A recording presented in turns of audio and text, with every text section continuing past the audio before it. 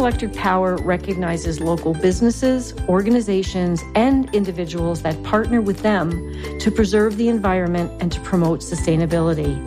These are forward-thinking partners who are creative and effective in their approaches to promoting greater sustainability in the Tucson community.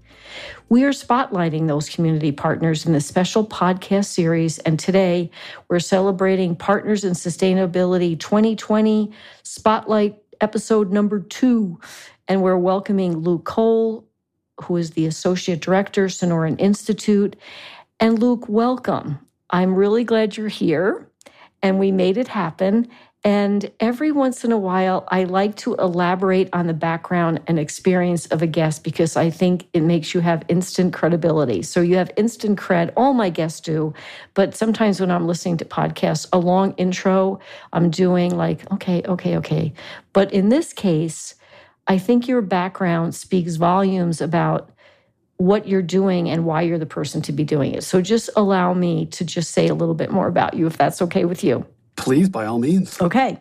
Luke became the Associate Director for Resilient Communities and Watersheds upon joining the Sonoran Institute in 2018.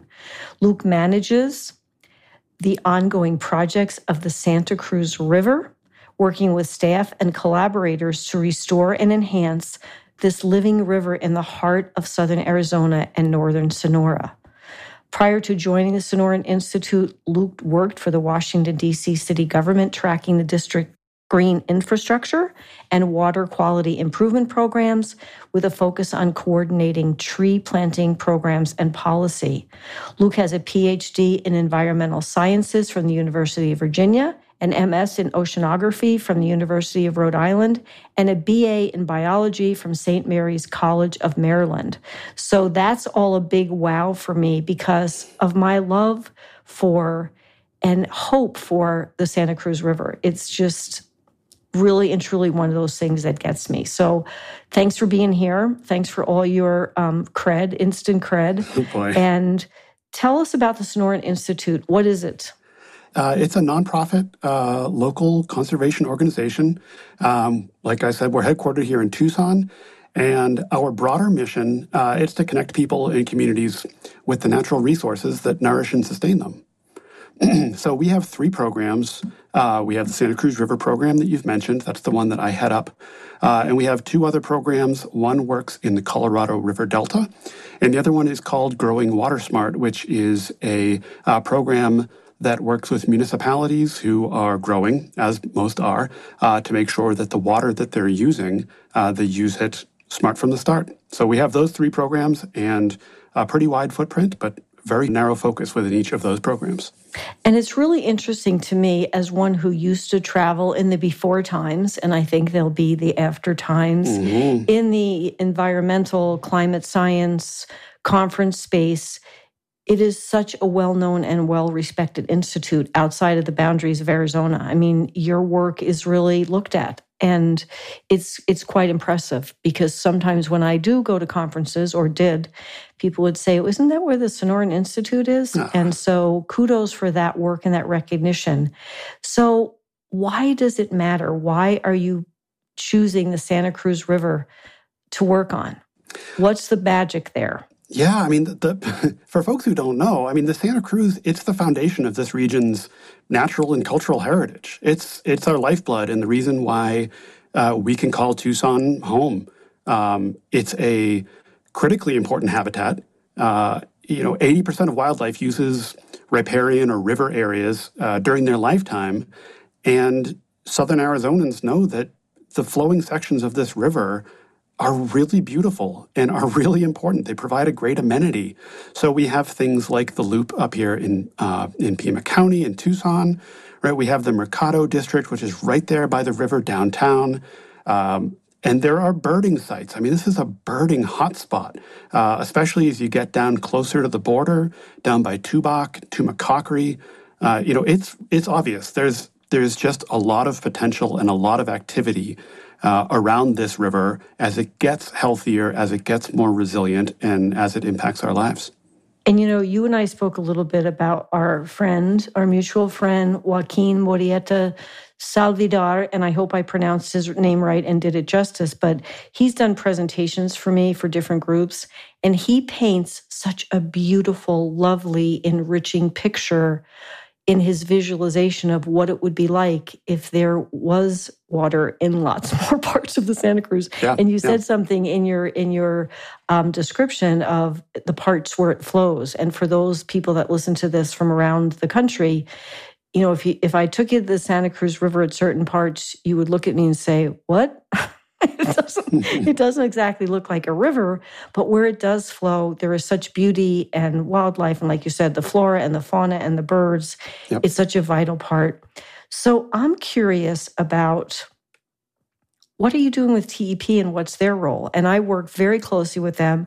And I like it when I ask a question that I have no idea what the answer is. Well, TEP has been a great partner to Sonoran Institute, and in particular to the Santa Cruz River program, and we thank them for that. The funding that they have provided in recent years has gone to a number of things. Most recently, we held Santa Cruz River Research Days. They were a sponsor of that, and that was our opportunity to bring together, and for the first time, I should note, in a bilingual fashion with real-time language translation. Wow. People who do research either on the Santa Cruz River or who do research that's compatible with the Santa Cruz River. So bringing in folks from outside of the Santa Cruz River watershed, but whose work aligns with what we do and can be a good case study and a good example that we can aspire to. So that was a great project that we love to do, look forward to doing it again in 2022 and years beyond. Additionally, TEP is a sponsor of our Living River reporting series. They have funded our Nogales Reach Living River Report, which looks at the southern and upstream part of the Santa Cruz River. That's the stretch that comes from the wastewater treatment plant down in Rio Rico, and it flows northward to around Tubac, maybe a little bit north of there. So that's a good 16 miles, and ideally more when it rains, which I hear is something that happens here sometimes. I'm so glad you said that. I'm like, rain? Rain? What is this of which you speak? Rain? Okay. But these reports are great. They're reports that we like to put out annually, and with TEP support, we've been able to do this Nogales report annually again. These have a pretty wide footprint. We mail them to over 700 households in the southern part of the watershed, which is, from about Green Valley southward into Sonora. And these reports are, they're based on data. They're based on fish surveys that we go out and we do with our partners, where we can collect and identify and understand what the conditions are of the fish communities in the Santa Cruz River. We've been able to see that the Gila top minnow, which is a very, very pollution-sensitive fish native to this area, is making a comeback. Wow. And we hadn't seen them in the river since 2015. And now we see them year after year when we go out and we do our fish sampling. So all of these endeavors are things that Sonoran Institute loves to do and report on, and are able to do so to a greater extent as a result of the support that we get from TEP. They're just good partners, and I understand that they're a sponsor of Mrs. Green's World. And what I say to people is, we can't be bought. My passion isn't for sale. And I am so impressed over and over and over again about what great community partners they are and how they're leading the charge they're being much more aggressive in their goals for renewables. Their EV charging infrastructure is on the fast track. So they are, to me, a very responsible electric utility company. I continue to be impressed, and they support the Tucson Wildlife Center. So I guess I want to ask you, Luke, do you have favorite spots along the river? Because my husband and my daughter and I, we go out, not from now till September, but we love to go down around the Madera Canyon area, Great. all around Patagonia, Sonoita, all of those areas, Rio Rico, beautiful places there, Tubac. What do you love? You're saying all my places. What are some, I don't want to steal your thunder, but they're beautiful places to visit. One of the main reasons is because of the birds. I mean, there are lots of birds in our region. Patagonia at the Nature Conservancy, we've seen amazing, amazing birds there. So what's your favorite as someone that's had a lot of experience in this arena of watching nature? I'll sort of piggyback on your question by making sort of a broad statement that I've sort of picked up through my scientific career. You noted that all of those sites that you went to are beautiful, right? They are. And that's something that I've seen time and time again is a rule that beautiful places, I won't even say tend to have, beautiful places have some significant scientific merit.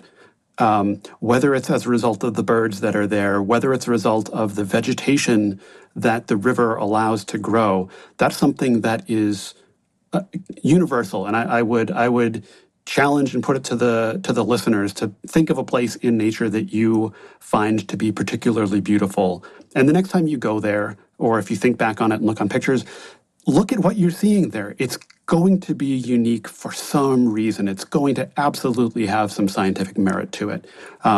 So consider those beautiful places as a driver when you're along the Santa Cruz River or anywhere to take stock of what the scientific merit is of that site. Now, to answer your question for me, where do I love?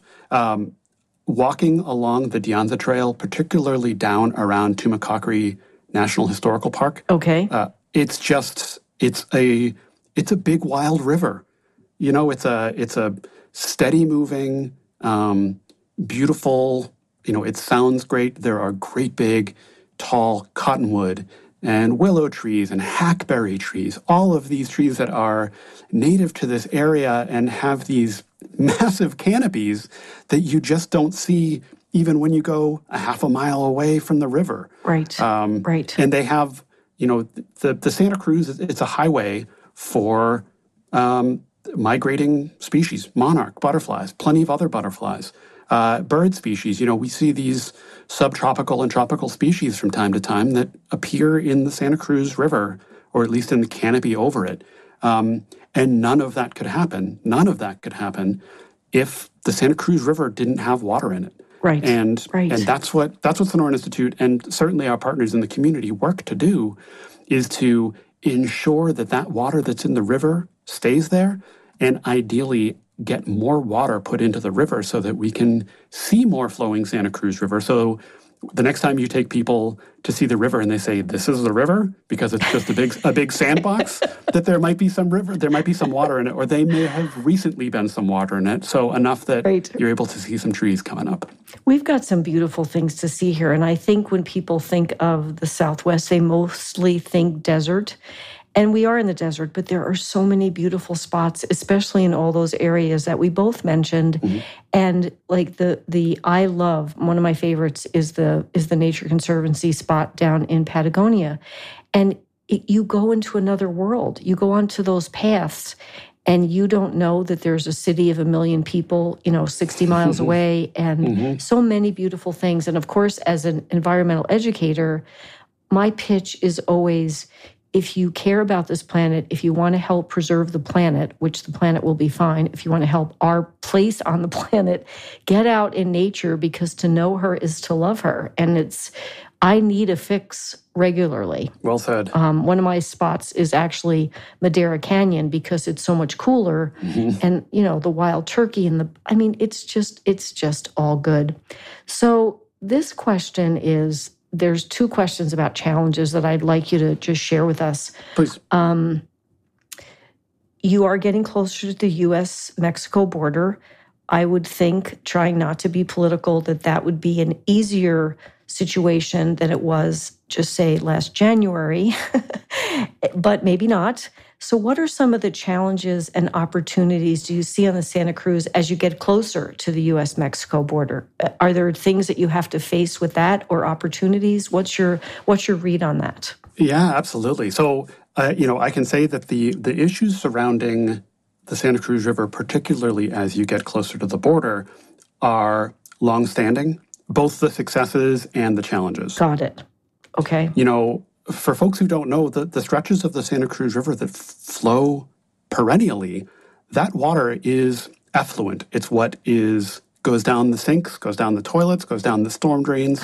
It gets treated to a exceptionally high level, to the point that when it's released into the water, into the riverbed of the Santa Cruz River, things like the Gila top minnow that I just mentioned, that is extremely pollution sensitive, are able to survive in there.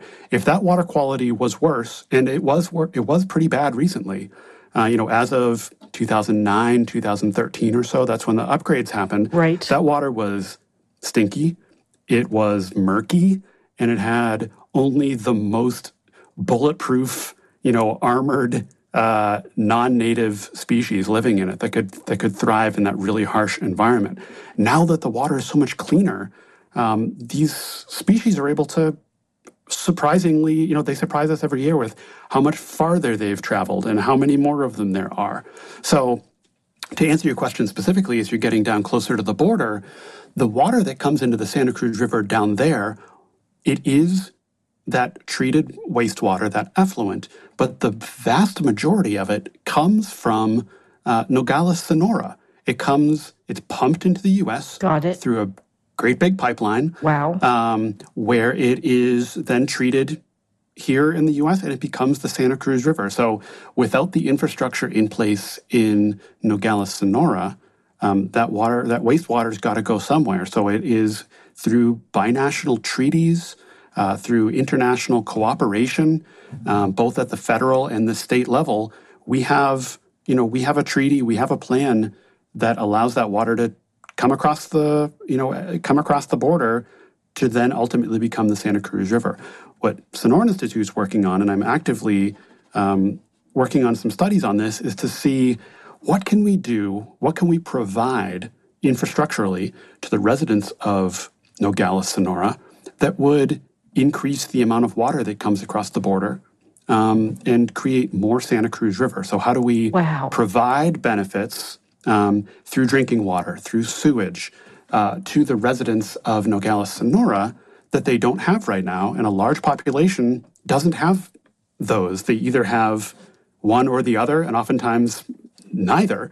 So what can we do that could maybe help them out, that could then lead to more water coming into the U.S., where it's a mutually beneficial project? So that's a challenge and an opportunity in and of itself. It's just when I talk to people like you and Joaquin and others, there's such a passionate vision there for beauty of what could be. And it's unbelievable to me. Like when Joaquin says, just imagine, this is how he starts most of his presentations, boats sailing down the Cranis, you're in your canoe or you're in your kayak. And when you're thinking about that from Tucson, it's quite a stretch. But if you go farther south, you can see it. It isn't at all. Yeah. You see it. You can see it. You see it. And you know that it can be real. And, we're not going to go on talking about this because there's limited time. But just if we figured out how to save our stormwater. Right. Remember when we had the R word, when it rained and we had monsoons? If we could save that, even that alone would help so much to restore it with our groundwater. Right. So this question, to me, is really important, and you probably know the answer. Oh, you set me up. This is such a setup. Where does the extreme drought that we're going through fit into the vision of what might be of the Santa Cruz? Is it just delaying things, and are we going to keep doing all that we do on any spiritual, physical, whatever level to hope there's more rain this summer? What does it do for this dream that we all want to see come true, if you're in my world anyway? Yeah, well, there is some resiliency that's already cooked into the source of water that comes into the Santa Cruz. People are going to keep flushing the toilet and taking, hopefully shorter, but still taking showers, right? Got it. That water is going to flow. It flows during drought. It flows during rainy times. But what we start to think about, though, as water becomes increasingly scarce, drinking water, rainwater becomes increasingly scarce, we're going to start to look at what water resources we do have. Yes. And effluent, like I said, this water, this wastewater is treated to a very high level. And there are certainly places throughout the world, it's very common, and some in the U.S. where that water is stored underground, and treated and becomes potable water. So the Santa Cruz River, as it stands now, is quite resilient. But something that many communities are doing is looking at their water portfolio holistically, not treating wastewater and drinking water as entirely separate things. Maybe they're on the same table, but they're in different dishes. Right. So I love that expression. I never heard that. It's real. I'm going to use it. I just made it up for you. It's all yours. I'm going to steal it. Really, might be on the same table, but in different dishes. And, the thought of drinking effluent water, It was so disgusting to me when I started this, and I had people from the county on the show. And they said, Gina, it's purer than the water you're getting out of your tap. Yeah. Trust me. Yeah. And it's just a mindset. It's a mental thing that I think we all better get used to it, because you're right. I didn't think of that, putting that piece together, that everybody's still going to, flush the toilet and they're going to use their whatever. Yep. So, Luke, I could go on and on. This is a passion of mine. It's an area that I just am in love with as a Jersey girl transplant and getting to see nature. So I thank you for being here. I thank you for all your work. And I really do hope our paths cross at some point. I have your cell phone number. Oh, boy. So I will be calling you to find out where that spot is by Tumacacori. Okay. I'll let you know. I don't think I've ever been there. So thank you for taking the time and for the work you do and for the Sonoran Institute work on all of our behalf. It's been a pleasure. It's been a pleasure for me as well. Thank you for the opportunity, and look forward to seeing you out there along the river. Keep it up. Keep it up.